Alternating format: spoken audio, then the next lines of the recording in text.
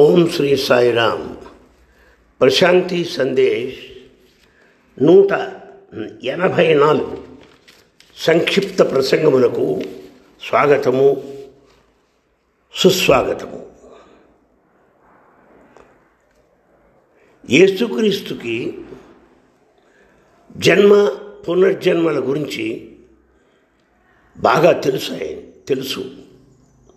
కానీ క్రైస్తవులు పునర్జన్మను నమ్మరు. కానీ ఒక విషయం ఉన్నది ఇక్కడ. బైబిల్ గ్రంథంలో ఈ పునర్జన్మకు సంబంధించిన విషయములు ఇండైరెక్ట్గా, పరోక్షంగా చెప్పబడినటువంటి వాక్యాలు ఉన్నవి. అంతేకాదు, యేసుక్రీస్తు అంటాడు, తాను అబ్రహాముల కంటే పూర్వమే ఉన్నాను అన్నాడు. అబ్రహాం ఎప్పటివాడు? ఆయన కంటే పూర్వమే యేసుక్రీస్తు ఉన్నాడు అంటే అర్థం ఏమిటి? జన్మ పునర్జన్మలు ఉన్నట్టే కదా. అంతేకాదు, యేసుక్రీస్తు మరొక మాట అన్నాడు, తాను తిరిగి వస్తాను అన్నాడు. రెండవ రాక అంటారు క్రైస్తవులు. అంటే జన్మ పునర్జన్మ ఉన్నట్లే కదా. కనుక ఈ పునర్జన్మ గురించి కొంత మనం ముచ్చటించుకుందాం అన్న ఉద్దేశంతో ఈ సంక్షిప్త ప్రసంగంలో ఈ అంశాన్ని ప్రస్తావిస్తాను. యేసుక్రీస్తు భారతదేశానికి వచ్చాడు. వచ్చి ఈ పునర్జన్మ సిద్ధాంతాన్ని తప్పకుండా విని ఉంటాడు. భారతదేశంలో యేసుక్రీస్తుకి 5000 సంవత్సరములు పూర్వమే సనాతన ధర్మంలో పునర్జన్మ సిద్ధాంతము బోధింపబడి ఉన్నది. ఇది కేవలం సిద్ధాంతం మాత్రమే కాదు, సత్యము పైన ఆధారపడి ఉన్నది. మానవుడికి ఎన్నో జన్మలున్నవి, వేలాది లక్షలాది జన్మలున్నాయి. ఈ విషయాలు గమనించారు. భారతదేశంలో ఉన్న ఈ పునర్జన్మ సిద్ధాంతాన్ని గమనించారు, విషయాలు తెలుసుకున్నారు. మహావీరుడు, బుద్ధుడు, కృష్ణుడు, రాముడు, వీళ్ళందరూ కూడా పునర్జన్మ సిద్ధాంతమును గ్రహించినటువంటి వారే.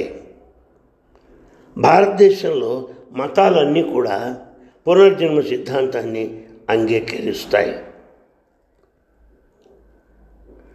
అయితే ఇక్కడ ఒక విషయం మీకు తెలియజేయాలి. హిందువులు భగవంతుని అంగీకరిస్తారు, ఆత్మను అంగీకరిస్తారు. జైనులు భగవంతుని విశ్వసిస్తారు అని అనిపిస్తుంది, కానీ వారికి భగవంతుడి పైన విశ్వాసము లేదు. కానీ వాళ్ళు ఆత్మను నమ్ముతారు. అంటే జైనులు ఆత్మను నమ్ముతున్నారు, భగవంతుడు నమ్మట్లేదు.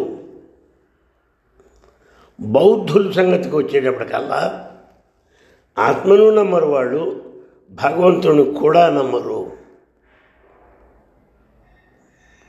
కానీ తీరా చూస్తే ఈ 3 మతములు కూడా ఈ జన్మ పునర్జన్మ విషయంలో ఒక్క విషయాన్ని వాళ్ళు అంగీకరిస్తున్నట్టుగా అర్థమవుతుంది. బౌద్ధులు ఆత్మను విశ్వసించరు అని చెప్పాను. చాలా ఆశ్చర్యంగానే ఉంది. ఆత్మను విశ్వసించినప్పుడు పునర్జన్మ ఎట్లా వస్తుంది? మరి పునర్జన్మ లేదు అని అనవచ్చు కదా, అనలేదు. కనుక వాళ్ళు ఆత్మను అంగీకరించకపోయినప్పటికీ పునర్జన్మ ఉందంటున్నారు. అది ఆశ్చర్యం. పైగా వాళ్ళు ఈ పునర్జన్మను నిరూపించలేకపోయారు. కష్టమైపోయింది వాళ్లకు. ఎందువలంటే ఆత్మలేందే పునర్జన్మ ఎక్కడి నుంచి వస్తుంది? ఈ రకంగా బౌద్ధులు భావిస్తూ వచ్చారు.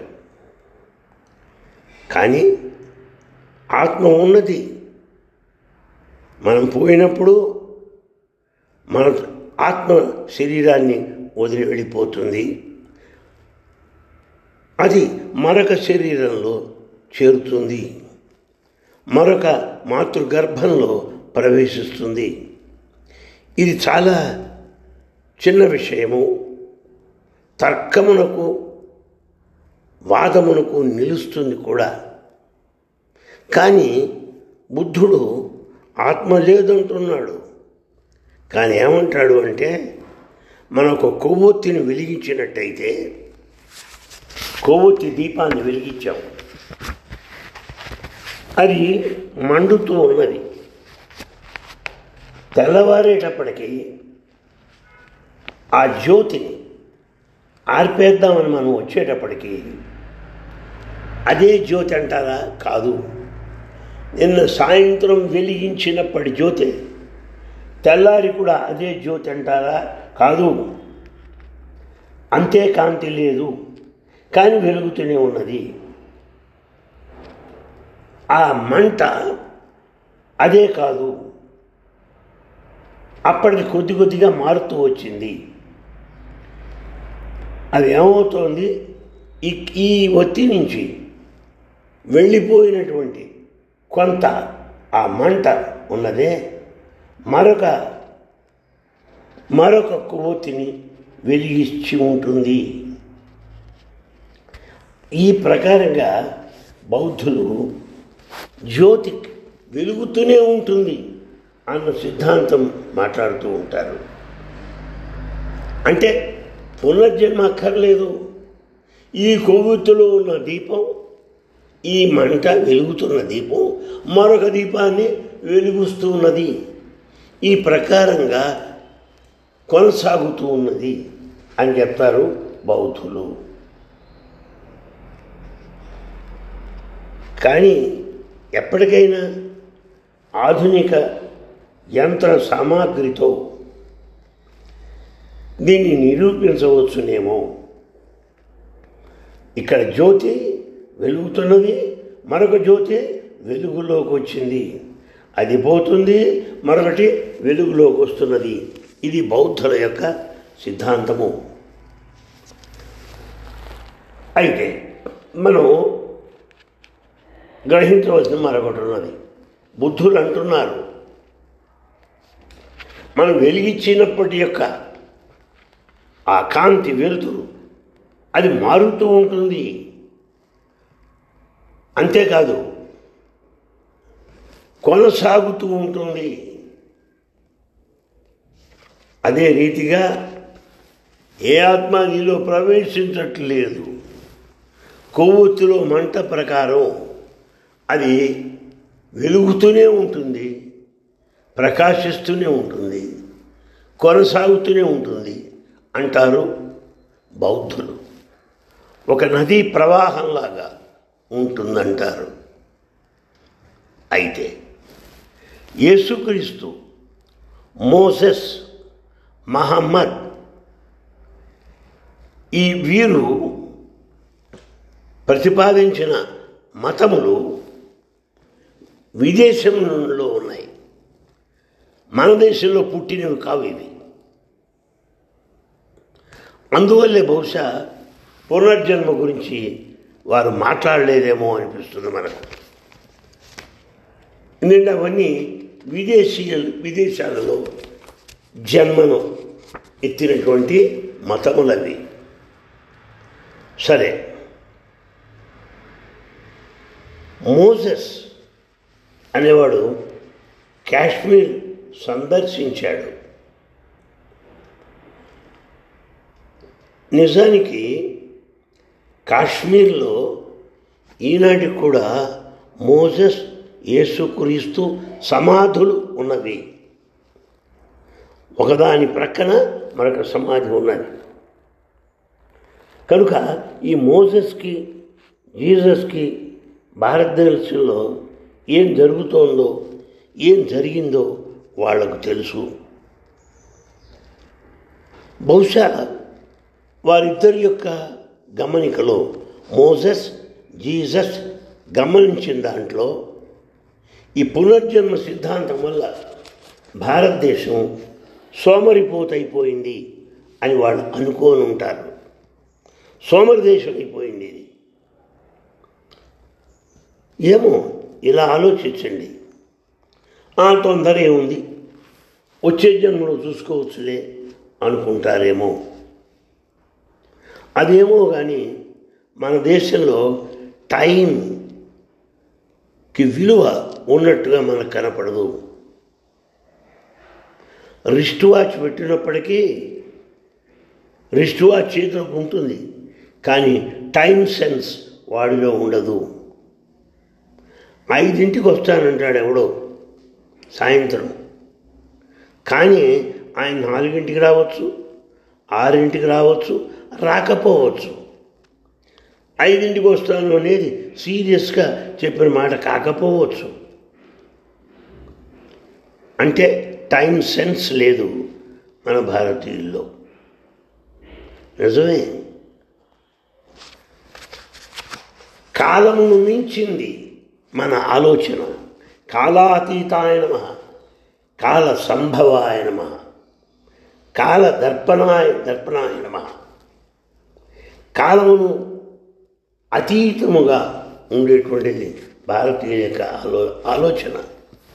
అందువల్లే పెద్ద ఈ కాలానికి విలువ ఇచ్చినట్టు కనపట్టం లేదేమో అని అంటున్నారు కొంతమంది పెద్దలు. తొందర ఏముంది, ఈ జీవితం ఏముంది, అనంతమైంది. ఈ అనంతమైన జీవితంలో తొందర ఏముంది అనుకోవచ్చు. కనుక ఈ పునర్జన్మ సిద్ధాంతం మనని చాలా సోమరిపోతులుగా చేసింది అని అంటున్నారు. టైం విలువ లేకుండా చేసింది. వాయిదా పద్ధతి, వాయిదా ఇప్పుడు కాకపోతే రేపు చేసుకోవచ్చు అనే ధోరణికి దారితీసింది పునర్జన్మ సిద్ధాంతం అని క్రైస్తవులు భావిస్తూ ఉండవచ్చు. ఇంతేకాదు, భారతీయుల్లో వాయిదా పోస్ట్పోన్ కాకుండా ఈ జన్మలో కాకపోతే వచ్చే జన్మలో చూసుకోవచ్చు అనే భావం కూడా ఉన్నది. మోసెస్, జీసస్ ఇద్దరు భారతదేశాన్ని సందర్శించారు. కానీ మహమ్మద్ ఏనాడు భారతదేశానికి రాలేదాయన. కానీ భారతదేశం ఆయనకు చాలా ప్రీతికరమైనది. ఆయన చాలా సన్నిహితుడుగా భావించేవాడు. భారతదేశానికి అరేబియాకు రాకపోకలు ఎక్కువగా ఉండేవి ఆ రోజుల్లో. ఇవన్నీ పరిశీలించి అక్కడ ప్రజలకు మహమ్మద్ ప్రవక్త చెప్పి ఉండవచ్చు, ఉన్న జీవితం ఒక్కటే, ఇదే లాస్ట్ ఛాన్స్, ఫస్ట్ ఇదే, లాస్ట్ కూడా ఇదే. దీన్ని నువ్వు అశ్రద్ధ చేసినట్టయితే నువ్వు ఛాన్స్ పోగొట్టుకున్నట్టే అనేటువంటి మార్గాన్ని మహమ్మద్ ప్రవక్త ప్రబోధించాడు. కనుక బహుశా జనంలో వేగాన్ని క్విక్గా పని చేయించాలి అనటానికి ఇదొక మార్గంగా ఆయన భావించాడేమో. అయితే మహావీరుడు, బుద్ధుడు, కృష్ణ, పరమాత్మ వాళ్ళకి ఇవి తెలియదంటారా? అయితే వాళ్ళు ఎందుకు పునర్జన్మ సిద్ధాంతాన్ని ప్రతిపాదించారు?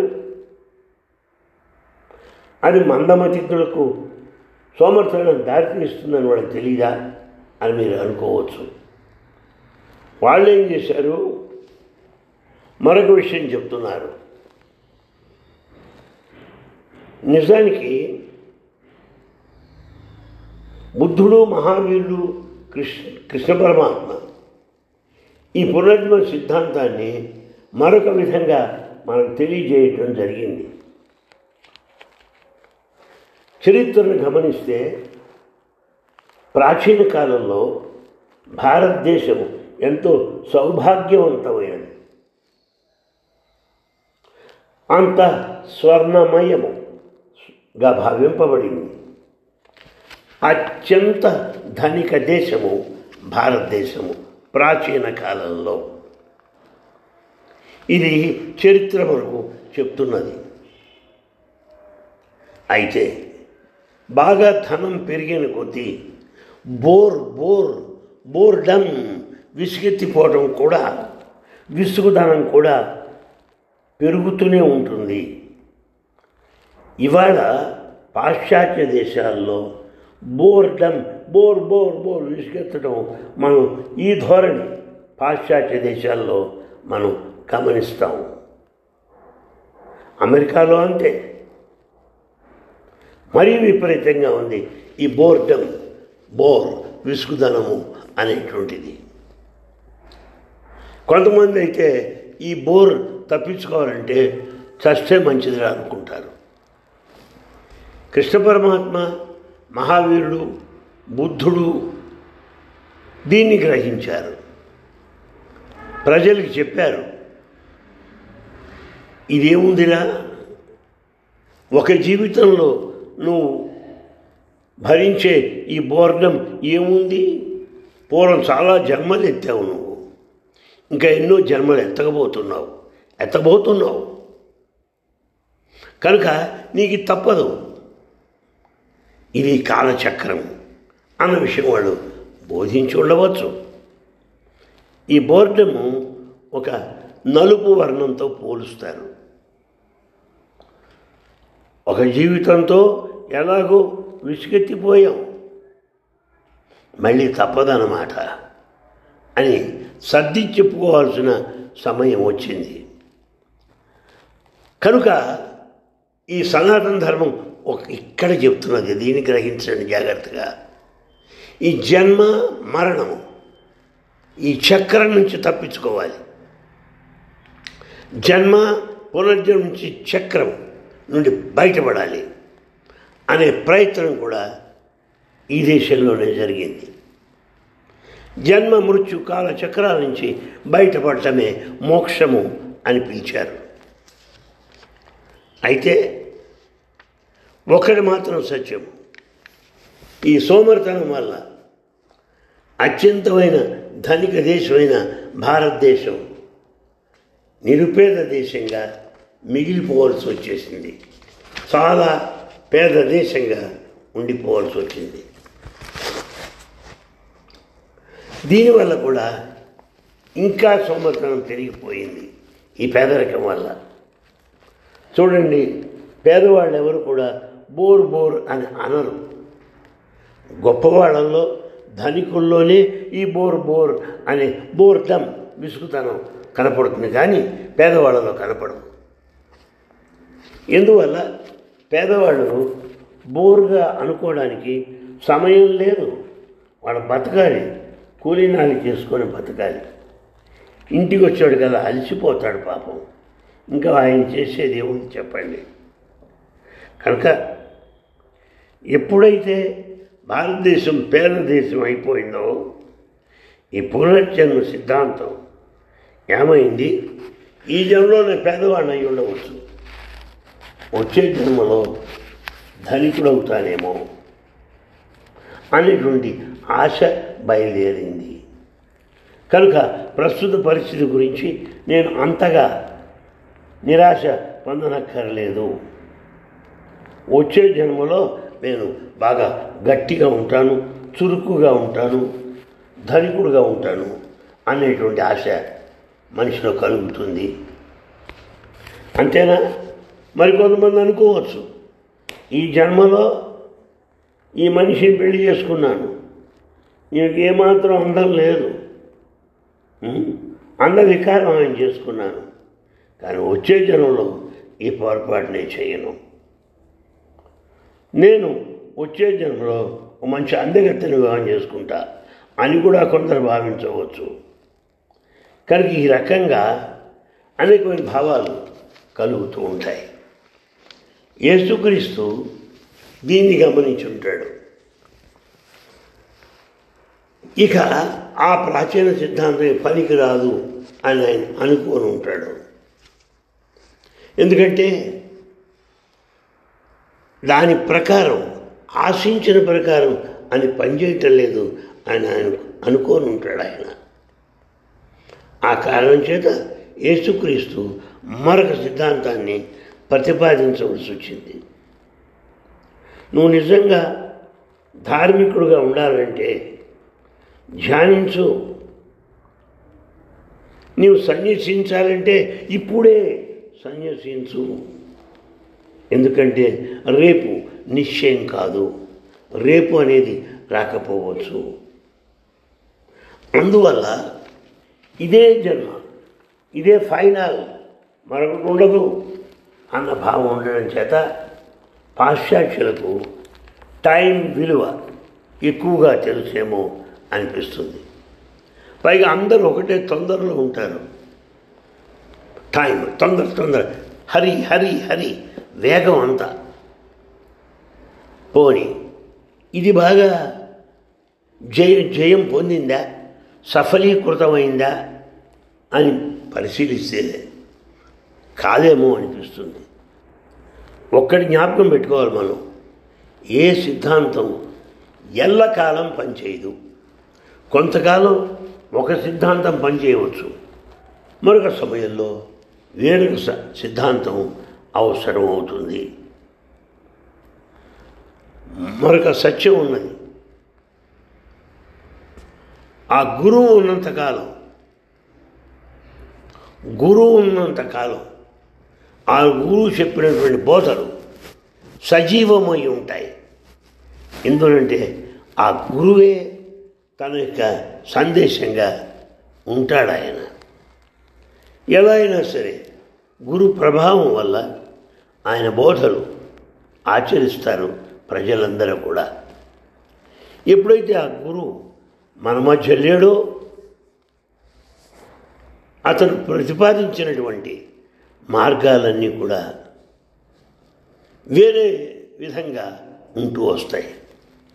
జనాలు రకరకాలుగా వ్యాఖ్యానిస్తారు. ఆ గురువు మొట్టమొదటి చెప్పినటువంటిది పూర్తిగా మర్చిపోయి దానికి విపరీత వ్యాఖ్యానాలు చేయడం జరుగుతుంది. ఇవాళ పాశ్చాత్య దేశాల్లో అదే జరుగుతున్నది. ఒకటే టెన్షను, ఒకటే ఆందోళన, ఒకటే వేగము. ఎందువల్ల ఇదే జన్మ అంటున్నావు నువ్వు, ఈ ఆఖరి ఛాన్స్ అంటున్నావు. కానీ యేసుక్రీస్తు ఒక విషయం వాడిని జ్ఞాపకం పెట్టుకోమన్నాడు.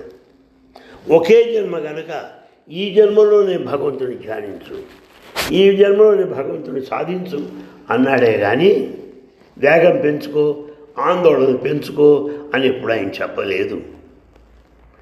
యేసుక్రీస్తు అనంతరం ప్రజలు ఎలా తయారయ్యారు? తాగుబోతులుగా తయారయ్యారు. మంచి మజాగా ఉండాలి, సంతోషంగా ఉండాలి, ఎందుకంటే వేరే జన్మ లేదు కనుక ఇప్పుడే తాగుదాం, డ్యాన్స్ చేద్దాం, తిందాం అనే ధోరణిలో పడిపోయారు. చూసారా?